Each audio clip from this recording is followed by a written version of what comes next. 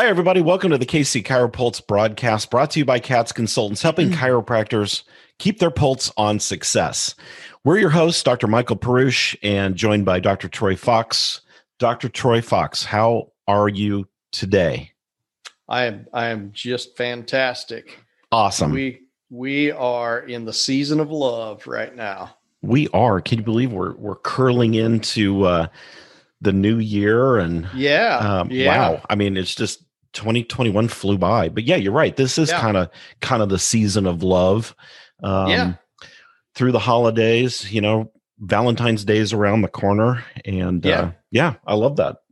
Yeah, I'm going to adjust so you can see more than just my neck and head. There we go. So with the season of love, we're going to do something different. We're not going to hit the mailbag today. We're going to talk a little bit about that, because you know what? There's one gift that you can give your patients that's free.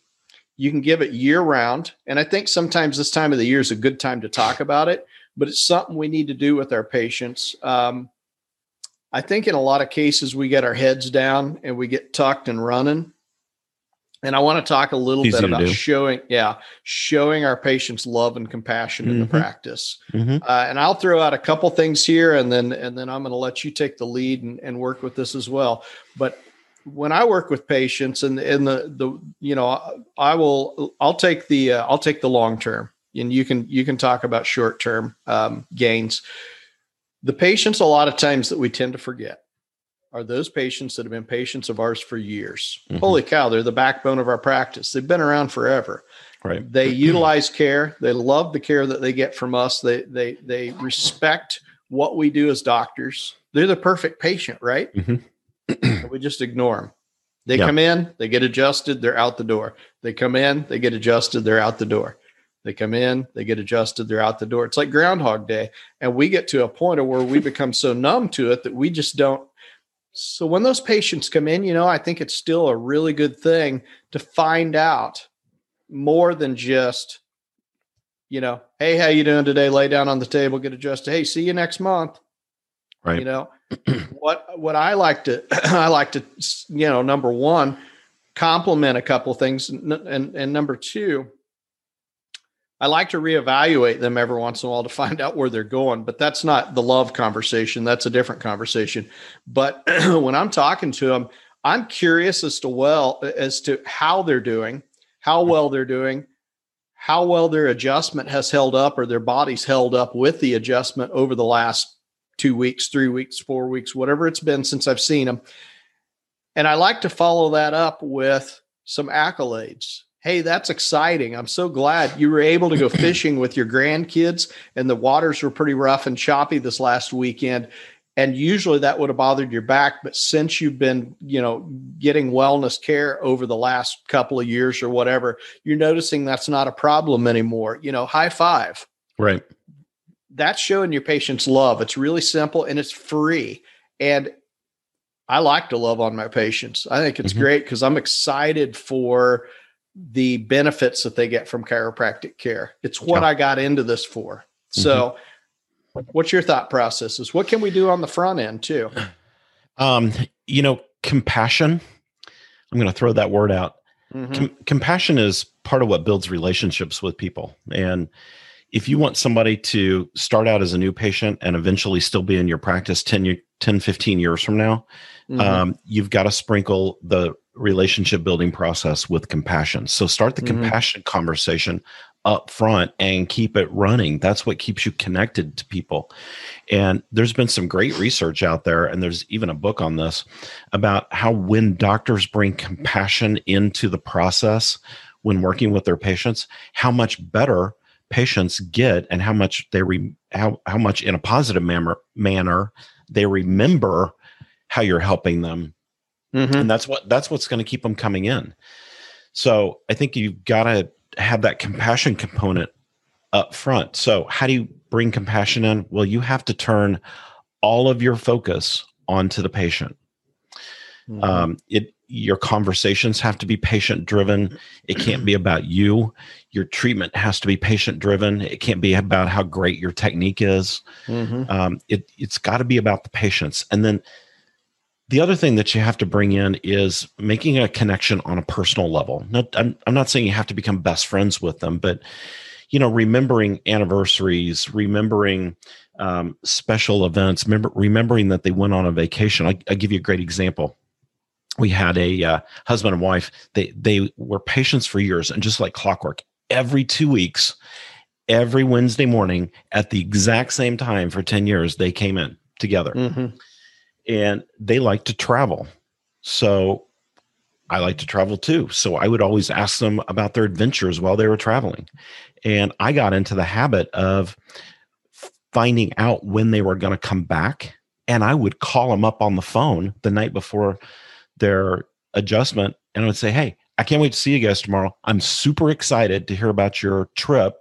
If you took pictures, bring in a couple of your favorites. I'm dying to see it. They absolutely ate that up. They thought that was the coolest thing, that I would take that level of interest in them. And yeah, your patients are a big family, and notice what Dr. Perush said right there, because sometimes we get caught in the trap of going, hey, let's talk about your vacation, and then you get 30 minutes off schedule with patients, which patients don't like because they don't want to sit in your waiting room for 30 minutes. Trust me, they don't. Right. But what did you say? Bring in a couple of your favorite pictures. So we still kept it brief. They understand that they can't command your time for 30 minutes, right? But yet you showed them compassion. You showed interest in their personal lives. So it's not just about the successes in the practice, but it's successes in life too, because in a lot of cases, we get to know these patients on a really personal level, like family. Exactly. And they absolutely flooded my practice with referrals. Mm-hmm, mm-hmm. So was it worth me walking up to the front counter with them and looking at their pictures and then passing them off to my staff saying, oh my gosh, what a great time you all had. It's good to see you. I'll see you in a couple of weeks. It doesn't take any time if you do it right. If you train your patients right, it doesn't take any time. Let me ask you this. So when you say that, my question is, and I already know the answer to this because I'm the same way, but I ask you this question. So is that the only reason you did it? Is that the only reason you're talking to those patients and asking them, is because you want them to refer and you want this, busy practice? Yes and no. Yes, on a level of, I want them to be able to feel comfortable having access to great chiropractic care on a regular basis. Number one. So it's my duty to ingratiate them to the practice in that manner. Sure. But no, in the sense that, I was just genuinely interested in my patients because they're good people. Yeah, exactly. And that's the thing. There are people that we're not interested in. Everybody in every practice has a couple of they're like, oh man, I hate to see that guy walking through. And for some reason, the person is still magnetically attracted to coming into your practice and they love it. And you're like, maybe I'll make them to where, maybe my care is just, not that my care will be substandard, but maybe the conversation will be substandard and they'll want to find another chiropractor. Sometimes you get, and you know what? I've had a couple of those that have ended up being long-term friends over the years once I got to know them better. But yeah, I think what drives you and I both initially is not the business aspect of making friends with people. Right. It's that we genuinely make friends with people. Then we just have to figure out a way to manage that while we're in practice so we don't get hours behind schedule every day, because I want to talk to everybody. It was always a fun goal of mine to see how quickly I could, especially the ones that were kind of grumpy, how quick could I make them turn around and build a positive relationship with them. And I was over here giggling because you made me think of a story real quick. I had this patient, his name was Mike, and Mike would kind of just come in whenever he wanted. He was kind of an, amateur athlete, and he'd injure himself once in a while. And he was always kind of grouchy. And, when the staff would see him on the schedule, to be like, oh no, I got to deal with him. And I'm like, no, here's what we're going to do. We're going to be so dang positive and fun with him while he's here that he won't have a choice but to crack a smile. And finally, after a couple of years, he finally said to me one day, I don't know what it is about this place, but I always leave with a smile on my face, and that's hard to do. Just make it a fun goal, and people will love you forever. it's not just in your office that they're grouchy. They're just grouchy in general in some it's cases. Just their demeanor. And you put a smile on their face and they're like, oh my gosh, you're the only place in town that actually took the time to try to change my attitude, because they know that you're changing their attitude. Yeah. And it's just a positive thing. But I think that's the story of sharing compassion and love, and exactly. In this time of the Christmas season. And, we always talk about, let's not get caught up in all about buying gifts and the shopping and, really realize what's important about the Christmas season. I think there is a pretty resounding theme there, when we look at the Christmas season, and it's love.